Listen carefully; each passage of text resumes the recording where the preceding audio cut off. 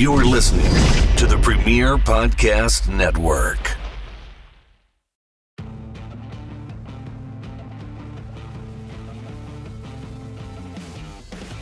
Hello, everyone. This is Bill Apter, and welcome to episode 13. Lucky 13, just days removed from Halloween, my favorite holiday. And joining me here in Apter's Alley is the best co-host in the whole damn universe. So says Chernoff, Josh Chernoff. Wow, that was very nice of you. Yeah, a great introduction. Yeah, we've got a lot going on. How was your Halloween, by the way? Did you dress up as Sting again this year? I did not. We did a family, The Incredibles. That's what we did. The whole family was dressed up. That's great. Yeah, no, it was a great time as always. I love Halloween. Well, then I should have said you? I should have said you were an incredible co-host. I had one of my yearly Mil Mascaras masks on to scare away the kids in luchador fashion. Nice. So, Josh, lots going on this week. You have a huge story coming out of the Chris Jericho cruise. So let's go right to Headlock on Headlines. Yeah, so coming off of the Chris Jericho cruise, which from what I understand was a huge success, and I'm hoping for a second one so that I can be a part of that, the Young Bucks made it clear they were recording an episode of Chris Jericho's podcast, Talk is Jericho, and they announced officially that the Young Bucks, Adam Page, Cody Rhodes, Marty Scurll, and Kenny Omega, they were on there. They were all on the show together. Yeah. They are now going by the Elite. They are no longer a part of the Bullet Club. So what does this mean? Does this mean that they are the Elite, but are they going to still, after January, because we know a lot of contracts are coming due, does this mean that they're no longer going to be working for New Japan, Ring of Honor? Are they going to start their own gig? This is what everybody's thinking. Yeah, I think that if anything, this gives them that option, because now the Bullet Club, I'm not sure who owns the rights to that, but I would think it either it's New Japan or somebody else, but whatever it is, it's not the WWE, and it wouldn't be these guys for the opportunity to license to the WWE or to license to Impact Wrestling, or if they were to start their own promotion.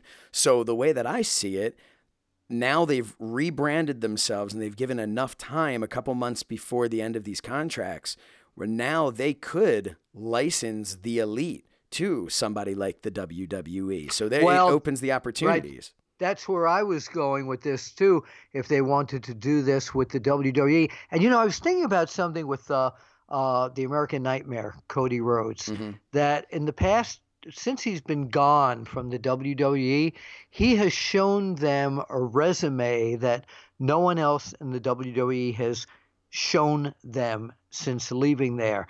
Right. He has become a promoter. He has become a marketing genius. He has become an excellent competitor in the ring, knowing exactly how to make the fans buy his merchandise, hate him, flock to see him. So he's become a current total package right now. Mm-hmm. If I'm the WWE, I said, damn, I'd like this guy in my office right now. Look what he's done.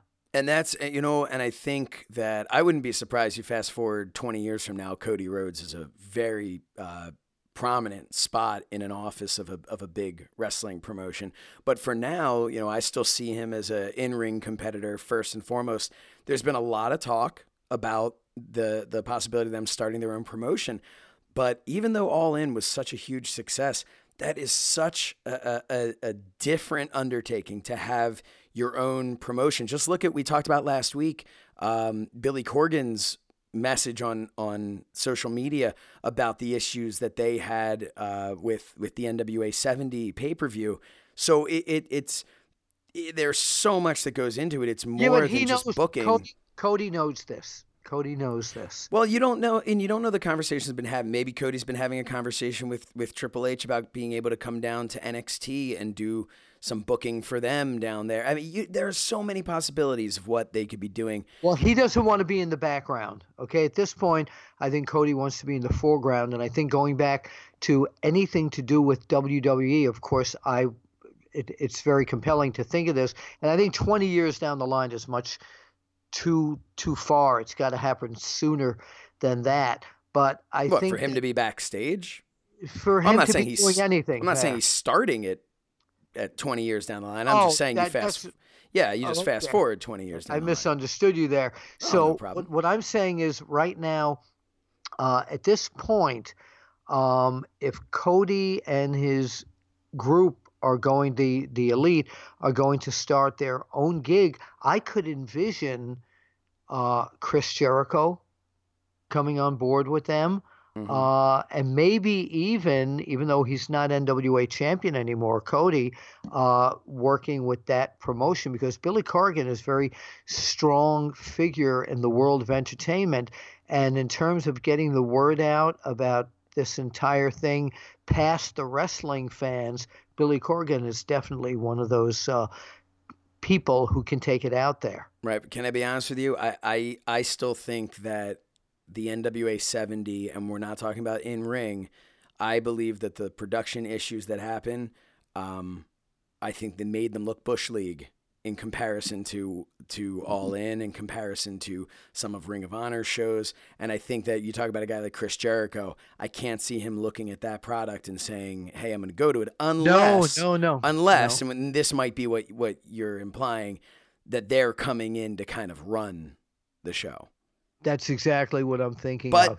But what about the rumor of Chris Jericho and Jim Ross putting something together with this billionaire guy to have their own promotion? Well, wait a minute. So many things. That could be Billionaire Ted, of course.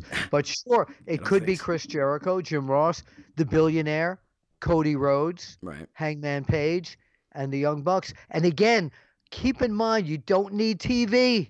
Look what they do with social media. Look what they did with All In with social media. No, at this point, Fight Fight TV is the new. It's a professional wrestling network, and it's that's right. But yeah, so it'll be interesting to see as that progresses to kind of see where they head. I go back and forth. I feel like every day. I'm either thinking they're going to be in the WWE or, they're starting their own promotion or, they'll stay here. But right now, my gut is saying WWE. I don't know why, but my gut is saying WWE. By the way, speaking about WWE, I want to let people know that we are taping this several days prior to the Crown Jewel. And the big headline, of course, that has come out, we saw on Monday Night Raw, is John Cena is now officially removed from the World Cup tournament at the Crown Jewel. Bobby Lashley is taking his place. Now, I was watching, right before we taped this, I was watching an episode of TMZ Live, and some news broadcasters went on, some TMZ were asking Cena about why he's not going to Saudi Arabia. He was kind of trying to tap dance out of it. He really wasn't comfortable answering it. But what they wanted to know is that the WWE and most of the wrestling public knew about this before this past live Monday Night Raw. Right. And the question is, why did they wait so long to pull the trigger on it? Were they trying to still romance him somehow to be at this show? So correct me if I'm wrong here, but I'm pretty sure that the tickets went on sale before they made the announcement. And that may have been a part of it. They may have also, as you're saying, they may have been trying to convince John Cena to make the move. But what a terrible PR nightmare Cena would have created for himself had he gone, because he really is moving on from the WWE as far as his career. He has a lot of Hollywood opportunities, and this is I wouldn't even refer to this as a polarizing topic. I don't think anyone thinks this is a good idea. And I don't even think the WWE thinks this is a good idea for them to go. But again, as we've discussed in the past, there's so many moving parts. Yes, and they're stockholders. They're stockholders that need to be, and people are thinking about it as a wrestling company or a television show, and they're not thinking about it as a publicly traded company. It's not as simple as Vince McMahon going, there was a travesty, we're not going to go. It's not as simple. Correct. Now you'd think it is, because you know, if you go with your gut feeling, you're like, oh, well, of course it's common sense. But, you know, it was made pretty clear on the quarterly stock meeting that, you know, look, our projections, this is part of it. This is part of, you know, telling the stockholders. Oh, absolutely. It's a business and they're looking at it that way. The other part of this is, and this is being talked about really under the radar, is that Daniel Bryan's not going as well. And, you know, and we're recording this, it's around 4:00 on Tuesday right now that we're recording this. And so by the time you're hearing this, first of all, you may have already watched Crown Jewel. And secondly, you I'm almost positive will have watched or heard about SmackDown. So if Daniel Bryan's not going to be a part of it, I'm sure, you know, that's already, we already know that by the time this is airing, but it is interesting. It's an interesting thing when you have talent. You wonder how many of the guys going feel like they would want to pull out as well, but they're not John Cena and they're not Daniel Bryan. You know, like, I mean, think about a guy like what if like Zack Ryder didn't want to go? No, I understand that. But and one of the people that they're really pushing very hard on the promotional end of this is Kurt Angle. Have you noticed that? Yeah, which is very strong. Yeah, very well, strong. I mean, look, they're trying to push as many the star power. But you know, I'm sorry. I was told originally that Rey Mysterio wasn't going, and now it looks like he is in. Well, he wasn't supposed to be going on the Jericho cruise, and he went. So he goes wherever. He went to the after chat first, though. So that's right, he did. All right, so let's move on now to another headline that I want to talk about, and I'll tell you something. If I had to pick right now, ask me what the match of the year was. Hey, Bill. What, in your opinion, was the match of the year? You know, I'm amazed that you asked me this question because I wanted to discuss this. Hey, I'm a journalist. And you are. And I don't care what anyone says that my opinion here, because my opinion is my opinion. But Evolution, the incredible, absolutely amazing, off-the-charts match between Becky Lynch and Charlotte, the last woman standing match, that was one of the best matches in terms of physical ability, drama, the whole storyline. They delivered 10 million times more than anybody even thought they would deliver. And I'm going to go out on a limb and saying that entire card on the WWE Network was one of the best pay-per-views I have seen in years. So if this was a Do We Agree segment, I feel like it would be the shortest one ever, because I agree 100% with everything you just said. But I'm going to give you one disagree. Okay? Wait, all right.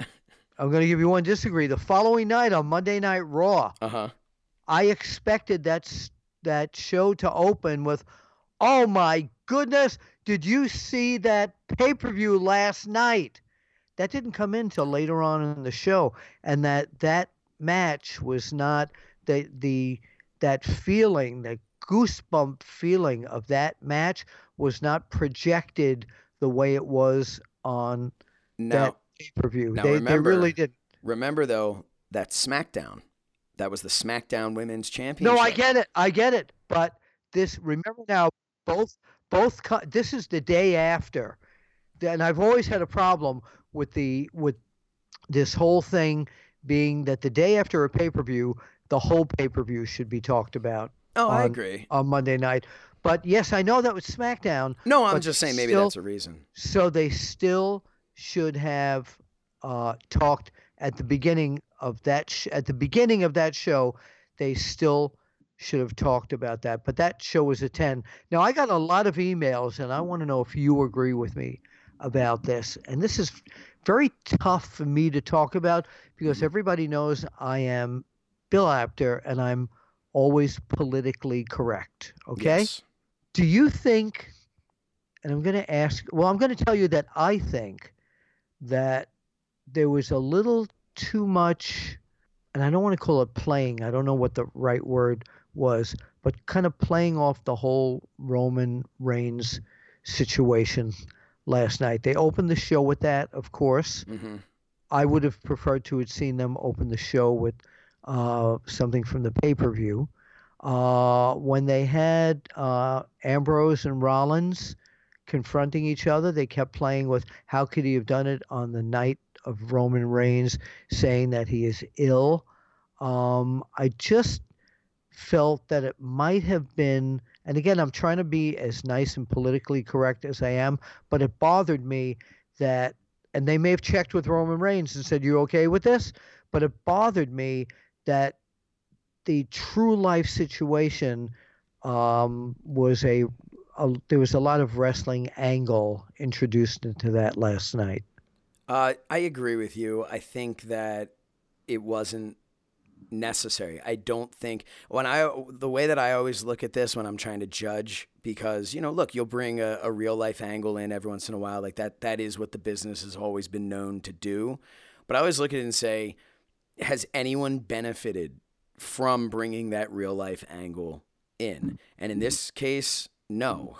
I don't think so. Who did it benefit at all? So there are a couple things. At Evolution, there was the shout out to Roman Reigns that Tamina Snuka and Nia Jax did, where they did that, his hoorah or whatever, his thing. They did that double pose with each other as like a shout out to him. Ronda Rousey also, said some words to the camera, like encouragement to Roman Reigns at Evolution. And that was all well and good, and that was fine, and that was very nice of them to do. I didn't like on Raw how they then acknowledged them doing that tribute to him. They didn't talk about Ronda, but the Tamina and Nia Jax, I did think that was a little much. Well, they're part of his family. Yeah, so and it was a great that. little, and that's what I'm saying. Doing that at Evolution, I thought was really tasteful and was a great tribute. And it was like, if you got it, you got it, and you didn't, then it was what it was. But it was a nice shout out to him. But then to have to work that into a segment on Raw where they discussed that they did that, where Michael Cole even then did, imitated it himself. It just was like, okay, we get it. You're taking something and you're just beating it into the ground because you're trying to go, oh, wow. It's almost like they looked at it and said, this is the thing that's finally making Roman Reigns the face that we want him to be, because the fans are looking at the real human being and are cheering him on. And it's starting to feel like the WWE is trying to capitalize on that, and they're so impatient that they won't even wait for the guy to come back, that they just want to keep, everything has to keep being about this. It was I thought, you know what, I want you to give your opinion on Baron Corbin's promo, because I get attacked all the time for my opinion. Okay. All right, I sent you a text last night. Yes, you did. I was watching Raw, and I said Baron Corbin sucks. Okay. And you were very happy because we know your feeling about Baron Corbin. Yeah, I had a bottle of champagne, pop that open. But what came out of my Verizon texting there is that it's not the way he portrayed it. It's what they had him say, where he said that, he hopes Roman Reigns gets better, but when he does, he doesn't want him back in Raw. And I thought that was really insensitive. I really did. Whoever wrote that, I just... consider yourself slapped on the face from me. Yeah. And again, I'm Mr. Political Correct, but that bothered me. It really did. Yeah. I just want everybody to take a minute and realize that Bill Apter has just said something negative about Baron Corbin. I don't want to revel in that for a minute. No, I thought, you know what, for it to start off with, there was no need to revisit it. There was no need to talk about Roman Reigns. That was mean. Yes. That was not. And that was cheap. That's what they call cheap heat. No, okay, but it was just. Well, no, I'm saying it was No, mean. I agree. But I agree. Yeah, that's what it was not a money shot. Go right ahead. Oh boy, we got some Twitter comments I noticed about that. I noticed that. But what I want to say is, I just thought that was just, it was too insensitive. So let's move on to our next topic here. We have some announcements to make in the next few weeks. Recently, and a lot of people who may have seen the 10 Pounds of Gold, great Dave Lagana series. Yes. Notice that we had already presented one of our first annual awards that will take place every year. Right now, the After Chat Awards. I'm not going to say who it was to because we haven't officially released this yet, but I want you fans to know that coming somewhere in the next few weeks, we are giving out awards to the After Chat Wrestler of the Year, the Male Wrestler of the Year. Then we are giving out the Female Wrestler of the Year, and also the Tag Team of the Year. Who do you think it is? Josh, where can they give their picks of who they think we picked? They can do that on Twitter over at the After Chat, and I would love to hear who you guys and girls think we are going to pick or have already picked for the Wrestler of the Year, male and female, as well as Tag Team of the Year. Some people, when we had kind of mentioned something about that in the past, said, so the last 2 months of the year don't count. And it's not about that. We've kind of looked at it as there'd have to be something pretty big in my mind to make a shift, because we looked at an overall body of work. Bill, do you have anything to say as far as people wondering, how could we make this decision based off of 10 months as opposed to 12 months? It was clear cut. It was clear cut. Again, something earth shattering would have to happen, like John Cena becoming the Prince of Saudi Arabia, for us to I'm not change it. Yeah, that's not going to I don't happen. know if that would even make him Wrestler of the Year, but that would definitely make definitely some headlines. But no, at this point, this is very cut and dry. When people see who we picked, they'll go like, great choice. Yeah, I think the majority of people are going to agree with it. I think we kind of tried to read the room of the After Chatters, and I think people are going to be really pleased with it. Also, we're not going to say anything yet, but we're hoping that there will be. I can guarantee you there will be video of these presentations of the awards. I can't tell you exactly where they will be yet. But stay tuned, because some of these videos might be somewhere extra special. Yeah. All right. So that is Headlock on Headlines. Bill Apter and Josh Chernoff. We'll be right back. This is Judge BC, and sitting in front of me right now, your name, sir?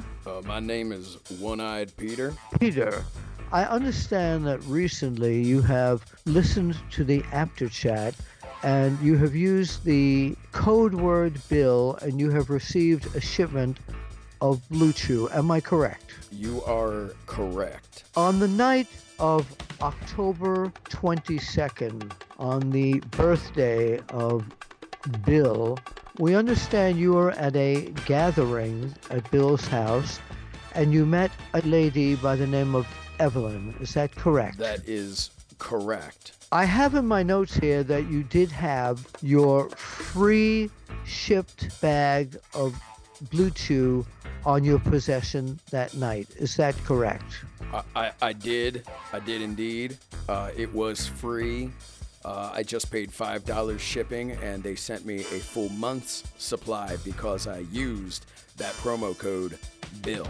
Thank you, sir. Now, I understand that you and Evelyn had made eye contact, and as they say in the outside world, one thing led to another, and the two of you, as they say in the outside world, went upstairs to the bedroom and hooked up.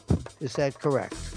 While I can't speak to what they say in the outside world, we did indeed make eye-on-eyes contact, as One-Eye Peter did lead her up the stairway to a private area where I told her all about how I went to BlueChew.com and got my first shipment absolutely free using the special promo code BILL and just paying $5 shipping. And, Your Honor, once I had her up there and I was talking to her and I was getting ready to make some of my moves, she said to me, "Well, don't you need a little bit more time?" And I said, "More time? I don't need more time, because this Blue Chew that I got at BlueChew.com brought me the first chewable with the same FDA-approved active ingredients as Viagra and Cialis. So not only do I know that they work, but I know that they're going to be faster than a pill." And she said, "Well, is it okay? I mean, it's right now. It's in the middle of the evening." And I said, "It can be done anytime, day, night, even on a full stomach," which I had, because hey, we were at Bill Apter's house having ourselves a party. So I popped that chewable, and she and I, well, this is a PG program, is it not, Judge? It is, and you are telling the court that everything worked out as it was supposed to. One-Eye Peter could not have been more excited with how this turned out. Case dismissed. Blue Chew, Your Honor, is the better, cheaper, faster choice, and we thank them for sponsoring the After Chat. Blue Chew is prescribed online and shipped straight to your door in a discreet package. No one in-person doctor's visits, no waiting in the pharmacy, and best of all, no more awkwardness. Is made in the USA, and since Blue Chew prepares ships direct, they're cheaper than in the pharmacy. BlueChew.com. Better, cheaper, faster choice. Thank them for sponsoring the After Chat. Okay, Josh, right now what I'd like to do, we're getting such a great reaction to the After Chat Classics brought to you by Smart Hold, call on hold. And this week, when I sent you this, since you produced the show, you called me back right away and you said you couldn't believe what a madman Killer Kowalski was. Oh man, this was such an awesome interview. Now keep in mind, Killer Kowalski, by the way, was, a lot of people credit him with inventing the claw hold. And he could put the claw hold on your face, on your midsection, on your arms, on your back. But he was the master of the claw hold. And the reason I'm bringing this all up is because when I saw that Becky Lynch, Charlotte, last woman standing match, it reminded me of how violent pro wrestling could be. And one of the most violent things that ever happened in the world of pro wrestling was Killer Kowalski, not using his claw this time, climbing up the ropes. I believe it was in Montreal, Quebec, Canada, and coming down with his knee onto the head of his adversary, Yukon Eric, and his knee caught Yukon Eric's ear and chopped Yukon Eric's ear off. Literally chopped it off. Clean off. Yeah, there were pictures in the magazines of the commissioners holding the ear. Well, back in the 70s, I met Killer Kowalski at Madison Square Garden, and I did a 45-minute interview with him. And during that interview, I asked him if he regrets what he did to Yukon Eric. And you would figure him saying, well, it was an accident, I regret it. But what he did, it just, I'm going to sound like Vince McMahon, it was disgusting what his answer was. Let's go right now to my interview where I talked to Killer Kowalski about chopping off the ear of his opponent, Yukon Eric. Don Leo Jonathan said some complimentary things about you and some not too complimentary things about you. It seems he had a misunderstanding up in Canada. What are your feelings toward the man? Don Leo Jonathan is rather a very, very unique wrestler. Not only being a big man, but he moves like I've never seen any smaller man move. He can do all this fancy stuff, nip-ups, he can drop kick, he can do this, that, and the other thing, and he's very, very fast. Guy's in phenomenal condition. I have very, very good things to say about Don Leo Jonathan. In fact, boy, that guy's a tough guy. In fact, he could say the same thing, too, that whenever we meet in the ring, whew, that's all I can say is, wow. I ache the next day. It hurts my whole body. Okay, he gives out enough punishment for anybody. Now, let me ask you this. I don't want to bring up really an unpleasant incident, but Does Killer Kowalski regret when he cripples a guy? For example, with the incident with Yukon Eric, did you ever regret that, or? I thought it was rather humorous. In fact, You thought that was funny, where you chopped the guy's ear off? the guy's ear knocked off. I looked at him and I said, ha, ha, look, ha, ha. You were laughing when you chopped this guy's ear off. You didn't give a damn, did you? Well, after the match, after it was over, I looked at the guy and I said, well, it was funny. You got to admit that. You were laughing. Yeah, I thought Don't, it was rather humorous. isn't this kind of sadistic, Killer? No. To see a man with his ear missing, it is feel funny. If you ever seen a man with an ear off, No, I haven't. well, if you do see it, you'll laugh. It's kind of funny. You think so? Yeah. In fact, the funny part about it was it kind of threw his balance and equilibrium off, especially when he's walking down the street in a high wind, catch that one good ear, just spin him around. He had a difficult time walking down that street, it's like a sail, like a rudder, just windmill. I think we've heard enough about that. So what did you think, Josh? Pretty sickening that it didn't bother him at all, right? So I had a couple of lines in there that I thought were amazing.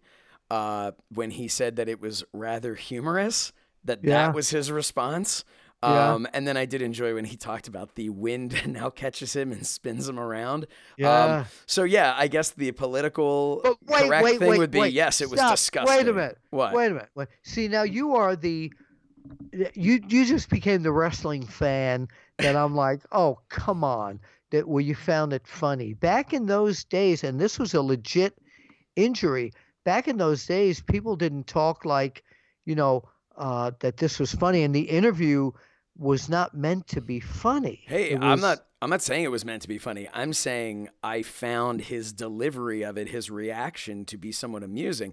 I found the act of him actually knocking Yukon Eric's ear off to be disgusting and quite unfortunate, and wouldn't have wanted that to happen to me or anyone else for that matter. But I still stand by the fact that his reaction when you said, what did you think when that happened? And he says he found it rather humorous. I found that rather humorous. Well, I found it quite disgusting. You know what? What else I find disgusting? What? I was on a phone call. Okay. And they put me on hold, dead silence for eight minutes, and I hung up.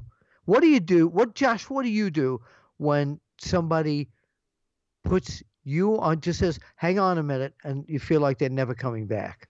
Well, first I sit quietly and I wait for about 2 seconds, and then I listen closely. Do you tap your fingers? I tap my fingers. I tap my thumb. I tap a pen that I might be holding. I tap my foot.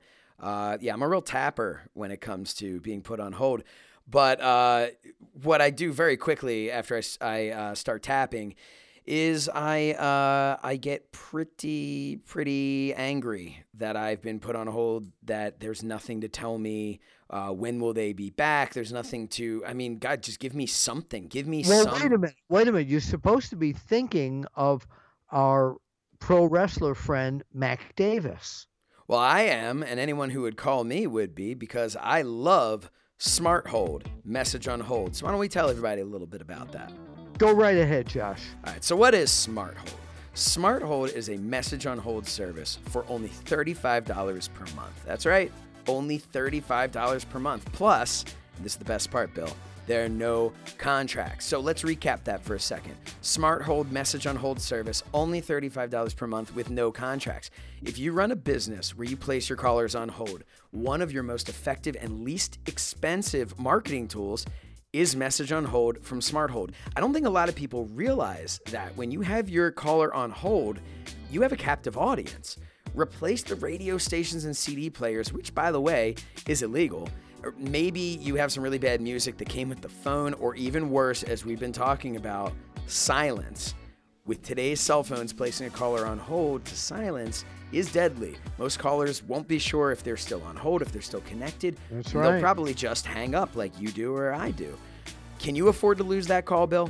No, absolutely not. I couldn't afford to lose that call in my business, and that's why with Smart Hold, we make your caller's hold time more enjoyable and informative while the caller's hold time feels shorter. It also makes you sound more professional, because with Smart Hold, you get pro voice talent, both male and female, unlimited message changes, professional script writers, broadcast quality audio, fresh background music, music licensing fees, and even a Smart Hold player should you need one at no charge. All for only $35 per month per location served and no contracts. So go to www.smart-hold.com and order today. That's www.smart-hold.com. Be smart, get Smart Hold. So we were discussing several times the National Wrestling Alliance and the 70th anniversary show. Yes. And on that show, people were shocked that during the NWA World Heavyweight Championship match between the champion Cody Rhodes, 2 out of 3 fall match against former champion Nick Aldis, nobody expected that Cody was going to lose the title that night. The emotions displayed when Cody won that belt at All In were incredible. And I thought he was going to hold that title for many, many years. But Aldis showed that he was to become champion again. Nick Aldis, as far as I'm concerned, Josh, and all you After Chatters, follows in a lineage of the classic style NWA National Wrestling Alliance champions like Jack Briscoe, Dory Funk Jr., Harley Race, again, Gene Kiniski, these real classic type of wrestlers. And we had the opportunity to talk to the new world champion, the new NWA World Heavyweight Champion. And one thing that we wondered about, that Josh, you brought up, is was he ever romanced to go into the WWE? Yes, and his answer was very interesting. So take a listen to it now. Our opportunity to sit down with the NWA World Heavyweight Champion, the national treasure, Nick Aldis. Okay, so with us currently right now is the new reigning National Wrestling Alliance Heavyweight Champion of the World, Nick Aldis. Welcome to the After Chat. Thank you very much, Bill. It's always a pleasure to speak to such a revered figure in our industry and someone so synonymous with the NWA such as yourself. Well, thank you so very much. I really appreciate it. The NWA, when people ask me about the times in my career that I enjoyed photographing the classic matches back from Jack Briscoe against Dory Funk Jr. all the way to the Ric Flair era, NWA was always that special brand. And now the NWA, the branding is back, and you are the champion. Tell us about, you lost the title, of course, at All In Chicago, and the rematch was in Nashville last week.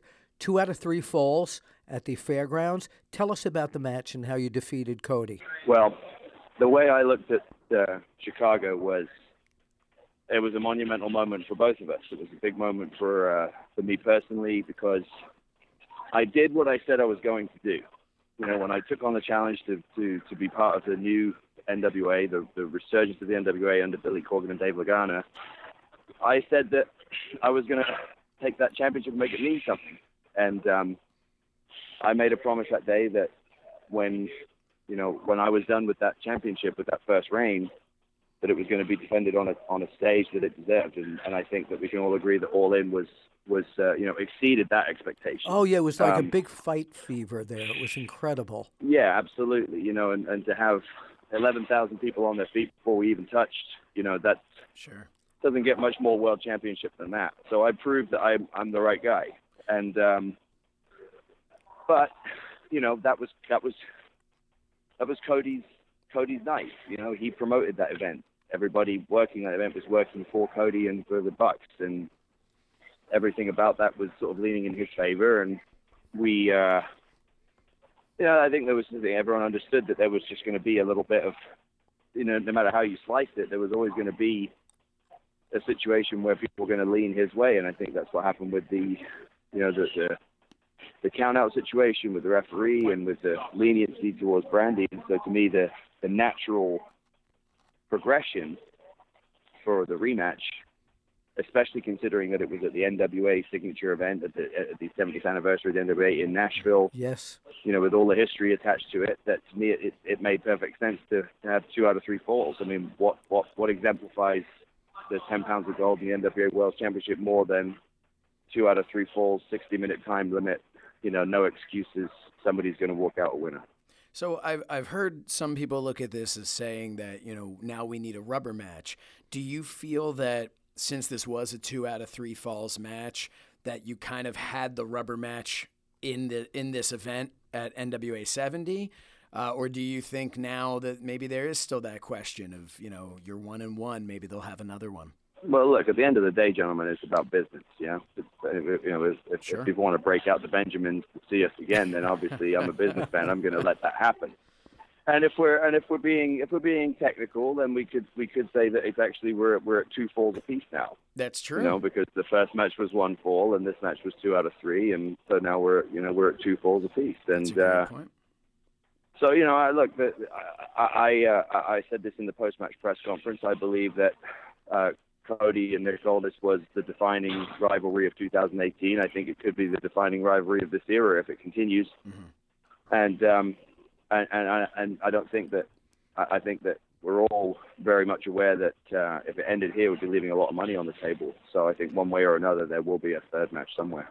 What do you remember most about the classic days of the NWA?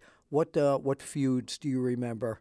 To me, it was Flair and Steamboat. Oh, yes. Flair and Steamboat in Nashville, ironically, in 1989, just to me embodied what the NWA was in comparison to the WWF, which was, like Jim Cornette once said, it was an athletic sport, but an entertaining sport versus sports entertainment. It was gritty, it was athletic, it was 2 guys who really looked like they wanted to win. The championship was the most valuable thing. It was a big fight feel. It had a sports vibe to it. The audience was adults. They took it seriously. They believed in it. They suspended their disbelief. They were invested in the men, and they were invested in the prize. And that's what I wanted for this. And I think that's what we got. And I think that, to me, Harley Race, defending that championship the way he did, and then Flair defending it the way he did against guys like Harley and like Dusty, Flair and Dusty, Flair and Steamboat, Flair and Barry Windham. They're the matches to me that exemplified what a World Championship match was versus just the rest of the matches on the card. Tell us what it was like backstage in the dressing room area for everybody back there, what it was like for this 70th anniversary. I know Magnum TA was there, Dory Funk Jr. was there. It was jubilant, One thing I took pride in doing right from the start, whether I was at a show with 100 people in the audience or 10,000, was I show up, dress nice, present myself well, carry the belt. You look like a champion, Nick. I appreciate that. And it's true. And Cody is the same way. Mm-hmm. And when we started to circle each other like great prize fighters tend to do and start sizing each other up, people started to get that excitement before we even interacted. And I think that was because they saw who we were and they said, we gave the audience an excuse to buy into it, because you have to believe it. It has to come through your eyes, it has to be in your heart. You have to believe that you're worthy of that spot, and Cody and I both do. And when we did that, we presented a situation that was so different to anything anyone else was doing, including WWE. And what really struck me when I got to Nashville was, I would say, at least 75% of the guys on that show showed up in suit and ties. Oh wow, that's great. That's so classy. We didn't mandate a dress code. We didn't say, please come in suits. Please dress appropriately. We didn't do any of that. But they chose to come dressed that way, because they all, like I say, the majority of the guys on that card, I think they appreciated being given a spot on such a historic night. They really took it seriously. They believed it. And when the boys believe it and take it seriously like that, the audience follows suit, because they appreciate effort. You know, they appreciate passion, and when the boys show that passion, then the audience buy into it, and then it all just, everything just starts to multiply. You know, because you feed off each other's energy. So you had mentioned earlier about whether or not it's 11,000 people or it's 100 people. Obviously, this venue, while it holds a lot of prestige, was a decent amount smaller than the venue at All In. A question came in from OKFabe to our Twitter. We asked our fans if they had any questions for you, and this one was, what would Nick Aldis say was the biggest challenges and or differences from his match at NWA 70 versus All In? And I kind of wanted to tag on to that, the differences of, we talk about this being a big match feel. Did one feel bigger than the other? Did it not matter once you were inside the ring? What was your feeling on this? I actually felt as much hype and pressure and interest going into NWA 70 as I did for All In, because I think All In, as much as I believe that Cody and I really were the true main event of All In, we were sharing a super card with a lot of big stars. That's a good point. Whereas, NWA 70, we were the main event. We were the attraction. That the vast majority of the house was sold on the main event before any other matches were announced. Right. We did in excess of $25,000 at the box office on the first day. Yeah. And so, the pressure was there for us to deliver. So in my mind, I took it as seriously. Plus, I knew that it was going to be compared to All In. And even though the building was packed, it wasn't going to be 11,000 people. Sure. But the thing with the thing what I've always found is a full building is the most important thing. And sometimes, and you see this sometimes when you look at the WrestleManias, when they've got like 70, 80, 90,000 people in a stadium, sometimes the atmosphere gets lost with so many people because because that electricity kind of travels upwards, that the atmosphere is there. People, it's more of a festival kind of feel rather than an intense kind of, prize fight feel. I knew we would have that at the fairgrounds because of the way that building is laid out. It's 2 levels, so the people are right on top of you. They're packed in tight. That building has so much history. I really believe in that. Like, there's an energy in that building based on all the history there. And people traveled from all over the world to that show. I mean, we had fans from England, we had fans from Australia, we had fans from, dozens of different states. They came to see the NWA, so it meant a whole lot to us because we knew that, the responsibility was on us to deliver. We were pulling that wagon, and I take that seriously. It used to be that TV was the key to the success of a promotion. For example, during the heyday of the NWA, they had TV in Georgia, they had TV in the Mid-Atlantic area and all that. And it seems now that it's more driven on streaming and social media. What do you feel are the ingredients that will bring the NWA back to the prestige that it had at one time? Well, I think you touched on it. I think it's eyeballs. It's eyeballs and buzz. However you get that is really up to you. What I've described, people try to dissect the short-term success of the NWA. The growth we've had in 1 year, and I put it down to I've done my best to try and sum it up into one sentence of what our approach is, and really what it is traditional values with a modern delivery system. We take the traditional values of the championship, make the championship mean something, make it, present it how it deserves to be, the most prestigious wrestling championship in the world today. Mm-hmm. But we deliver it through YouTube and through social media so that we can reach as many people as possible, and we can reach people all over the world, and we can reach them instantly. Because, whereas before you had to wait, you had to buy a magazine. You had to tune into something at a certain time. And now people want it right now. And you can look at that two different ways. You can look at it and go, oh, it's so much harder now to make something. Or you can say, yeah, but we also have the ability to create buzz in an instant. Yeah, look what you guys did it all in. I mean, it was right. all social media. Something can happen. You can make it accessible, and you can catch people's attention right now, and then they can watch it, and they can go, okay, I'm hyped for this. And that's what, and with 10 pounds of gold, we created a product, and we created a show that made people go, you know what? Like, when this comes up, I'm going to subscribe because I want to see this when it comes out, because I want to be part of this. I want to be able to talk about this when everyone else is talking about it, because it's that good that people are talking about it. And that's what social media is. It's people talking about stuff. Yeah.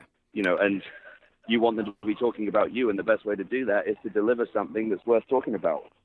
Absolutely. The great NWA champions in history that I always talk about and look back at, if you could in their prime pick any one NWA former champion to be your opponent for, and again, in his prime, who would that be? Someone you haven't wrestled and was one of the classic NWA wrestlers. Well, I think if I was looking at it from a nostalgia standpoint, I would probably have to say Flair, but I think from a practical standpoint, I would probably say Steamboat, because I'm a heel, because I tend to be more of the, I think I would be a better dance partner for Steamboat.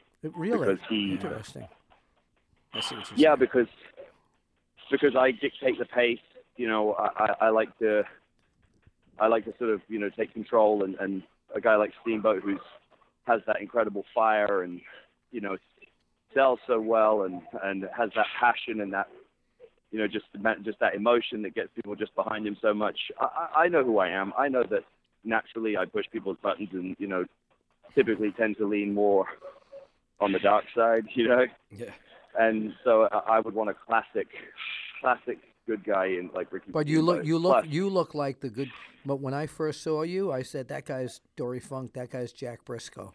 That same style. I appreciate that's very kind of you, and it meant a whole lot that Dory was there, and I mentioned this in the post-match press conference, but Dory Funk Jr. gave me a gift when I got to the building on Sunday. He gave me a box, and it was it's a beautiful pen.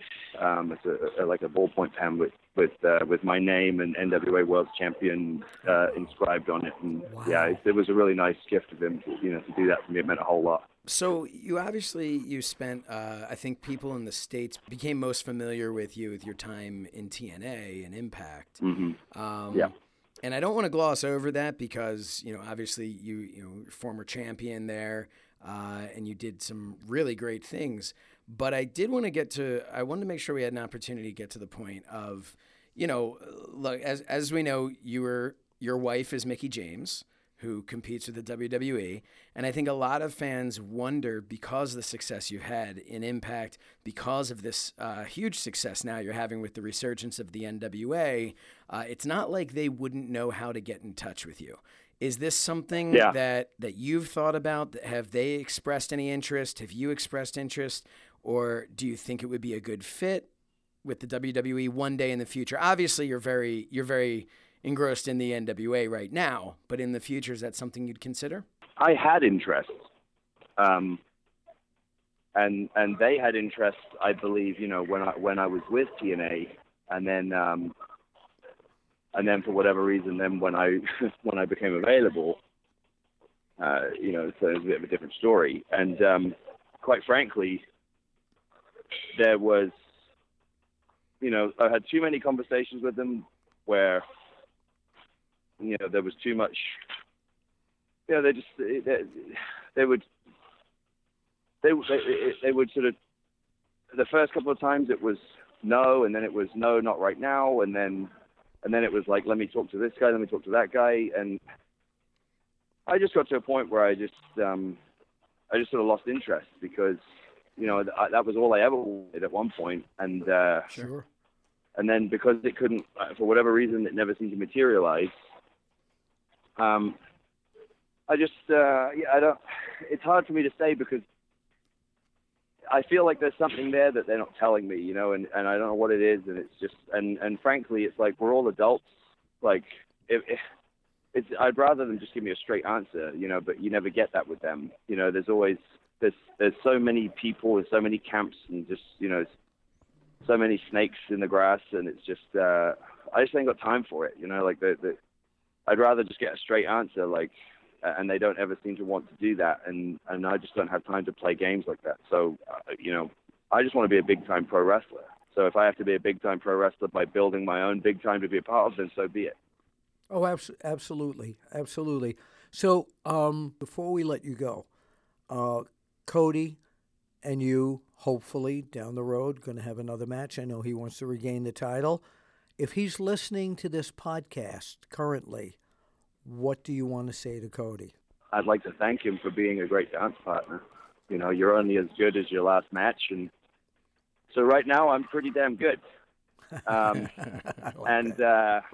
Look, he and I, our egos, to quote Ric Flair when he was talking to Cody's father, our egos run side by side, gentlemen. He wants to be the top dog in the entire business. So do I. We push each other. I'm inspired by things he's done. He's inspired by things I've done.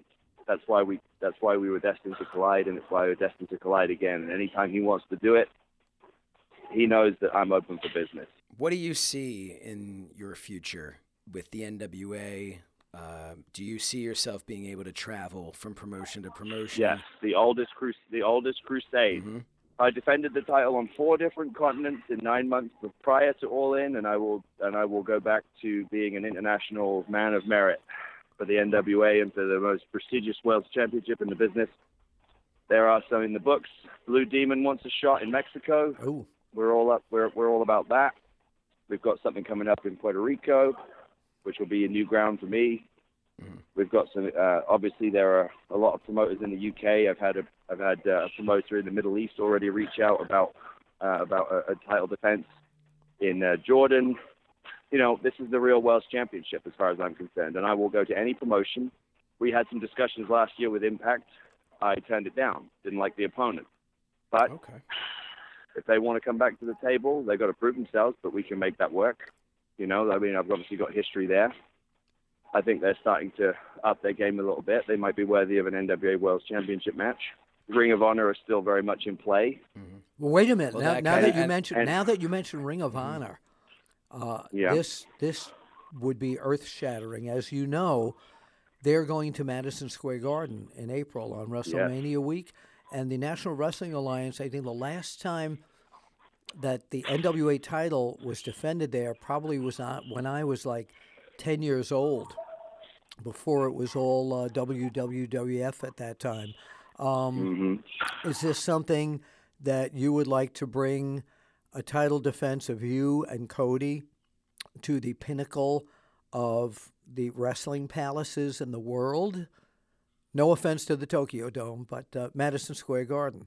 I don't care who my opponent is, but I will do my damnedest to be the first man in decades to defend the NWA World Championship at Madison Square Garden. Yes, sir. All right. And you bring a very classy air with you to that championship. So. I mean, if anybody's going to bring the 10 pounds of gold back to Madison Square Garden, shouldn't it be the National Treasure? I can't disagree with that. No, not at all. Where can people find the National? Where can people find the National Treasure on social media? On Twitter, I'm at Real Nick Aldis. I'm verified, so just look for the check. And same handle on Facebook. I have a Facebook page. And then on Instagram, I'm at Nick Aldis, NickAldis. We want to thank you so much and wish you, of course, continued success with the really oldest title when you look back at the lineage of pro wrestling, the National Wrestling Alliance Championship. Sam Muchnick would have been proud of you. I appreciate that. And Bill, it's I want to say how much I admire you to be still contributing so much to our great business at this point after so many decades is truly an honor, and you're a credit to our business. Thank you. I really appreciate that so very much. Thank you, and please send our best wishes and love and country songs to Mickey James. I will. Thank you very much. Take care. Thank you. Okay, bye-bye, guys. What a great interview with Nick Aldis. Very informative, very interesting, and very nice of him. We recorded that only 2 days after his match with Cody Rhodes. What did you think of the interview, Bill? Well, of course, you and I were part of the interview. I thought it was great. However, I do want to bring out that Nick Aldis did say that he was going to become, like he was before, a fighting champion. That you'll see him in Japan, you'll see him in Australia, you'll see him here in the United States, you'll see him in the United Kingdom. You're going to see him everywhere. Yeah, so that's what champion. The NWA champion was known for back in the day, and it's nice to see that back. Absolutely, absolutely. To bring that quality of the National Wrestling Alliance back into the forefront, Nick Aldis is that classic champion look, as I mentioned before. Hey, Bill, speaking of bringing quality back that there once was and maybe there isn't anymore, that brings us to our sponsor, BlueChew.com, does it not? That's a heck of a segue. Thank you. Guys, remember the days when you were always ready to go, when you were always at 100%? Now you can increase your performance and get that extra confidence in bed. So listen up. BlueChew.com, that's blue like the color blue. BlueChew.com brings you the first chewable with the same FDA-approved active ingredients as Viagra and Cialis, so you know they work. You might be saying, hey, we know this stuff. You guys talk about this multiple times in every episode. Well, one, that's because Blue Chew has been a wonderful sponsor to us for every episode we've had. This is our 13th episode. And two, because it actually works. And we want all of you, the after chatters, the male after chatters out there, to know about this. And we want the female after chatters to know about this so that they can go tell their male partners. So a couple of key points about Blue Chew. You can take them anytime, day or night, even on a full stomach. And since they're chewable, they work up to twice as fast as a pill. So you can be ready to go whenever the opportunity, as they say, arises. Blue Chew is prescribed online, shipped straight to your door in a discreet package. So no in-person doctor's visit, no waiting in the pharmacy, and best of all, no more awkwardness. They're made in the good old US of A, and since Blue Chew prepares and ships direct, they're cheaper than a pharmacy. What do you have to lose? I'll tell you what you have to lose. Nothing except for $5 shipping. Because right now, we have a special offer for you. If you go to BlueChew.com, you will get your first shipment absolutely free when you use the special promo code BILL. Just pay $5 shipping. Again, that's BLUE Chew.com, promo code BILL, BILL, to try it free. Blue Chew is the better, cheaper, faster choice, and we thank them for sponsoring the After Chat. So, Josh, before we go, people were asking me about what kind of feeling I get when I'm watching the WWE. Is there anything that really grabs me? We're like, oh, I can't wait to see that match. Mm-hmm. This past Monday night, when they had Ronda Rousey and Becky Lynch on an interview, that was done so right that match that will be one of the feature matches at the Survivor Series, I have fight fever to see that match. I really do. I think after seeing Becky against Charlotte, and of course Ronda being the toughest badass woman in the world, I think that this match has all the components to be that goosebump match. So let me throw this over to you. You do agree with that? I do. In terms of another goosebump match in the WWE, what would that be for you? For me, it would be Drew McIntyre versus Brock Lesnar. Why? Because Drew versus Braun Strowman, while I think that's where we're going to be headed, that to me would be a good match. That would be something that I'd be excited to see. I'd want to see, you've got Drew's this this kind of monster in his own right versus the monster among men. And it would be really, it would be entertaining. Something to me about Drew McIntyre, the way he is presented nowadays versus Brock Lesnar, I guess I would look at that and just feel kind of the way I felt when I first saw Braun Strowman and Brock Lesnar a while back, of just where you're trying to visualize Brock Lesnar throwing him around and you're having a hard time doing it. And at the same time, you're having a hard time seeing Drew throw Brock around. So it kind of, it makes me start to say like, man, okay, I want to see these two collide, see what happens. Now, let me interrupt here and say something that I think Drew McIntyre, unfortunately, is playing second fiddle to Dolph Ziggler, of course. But I think Drew McIntyre truly deserves a top spot in the WWE. I think for years he has been underutilized and underrated, and I think this guy is finally, again, it's a cliche, but coming into his own now. And I think they see it too. Yes, and I think the playing second fiddle thing is wrapping up. I honestly feel that way. I think he is going to be moving on to the main event, and I think he's going to be staying in the main event. I know I'm biased. I of course have known Drew. Oh, give me a second. Hold on. I have to pick up that name I just dropped. But I've known Drew for many, many years. But that's not it. That's not why I think he's going to be his big main eventer. Because, man, you talk about a guy like Cody Rhodes, you mentioned earlier in the show about how he left and reinvented himself and raised his stock in the eyes of the WWE. The only person I can think of who's done something as much as that or as close to that would be Drew McIntyre from when he left as a part of 3MB when he was released, and the way that he just reinvented himself and matured as a person coming back now. Totally different character and very he makes a hell of an imposing presence. He really does. Okay, so that's your goosebump match. That's what I want to see. That's what I hope we're going to get to see. I don't think we're going to, because I think Braun Strowman's going to stay in the mix, but that's what I'm hoping we're going to. And that's nothing against Braun Strowman. It's just that having Braun in the match doesn't do it for me the same way as just a classic one-on-one encounter between these two. Yeah.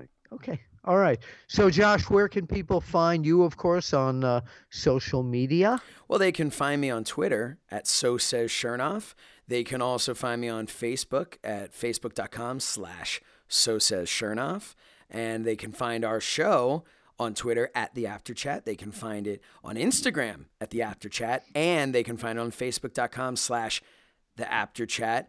And they can go to theafterchat.com where they can find a button to click for our merch. Check out our shirts over at Pro Wrestling Tees. And, of course, there's a button right there to click the book, which we are now in November, so we're no longer in the celebratory month of Is Wrestling Fixed? No, we now need record sales from November to next October. Yes, that's the name of Bill Apter's book. Is Wrestling Fixed? No, we now need record sales. Absolutely. And I didn't know it was broken. You can get me at Apter1Wrestling on Twitter. You can email me at bapter@onewrestling.com. But go to the After Chat. And by the way, when you go to the After Chat, take a look at the archives, because every week new After Chatters are joining us and saying, oh my God, where have you guys been? What have you done before? We've had Hulk Hogan on 2 times. Hollywood Hulk Hogan on once. We've had Sting on twice. We've had Taz, Jerry the King Lawler, Rey Mysterio, Jim Cornette, Tony Schiavone. Really a who's who of people that you would have on a podcast. Yeah. And of course, last week we had WWE superstar Naomi on. By the way, last show we had Magnum TA pick the winners and losers of several matches at Evolution. Yes. And he emailed me this week that he got 3 out of 3 correct. Yes. So we're going to try and work out a deal where he becomes an official analyst for the pay-per-views. We're also going to have him on as a future guest on the After Chat. And we're also in negotiations with, and this all comes down to money, unfortunately, we're in negotiations with the $1 Million Man, Ted DiBiase, to get him on the show. But the wheeling and dealing about the money, Josh, is like... But you know what? I just feel like everybody's got a price. For the After Chat, this is Bill After. And Josh Chernoff. And we'll see you at the matches.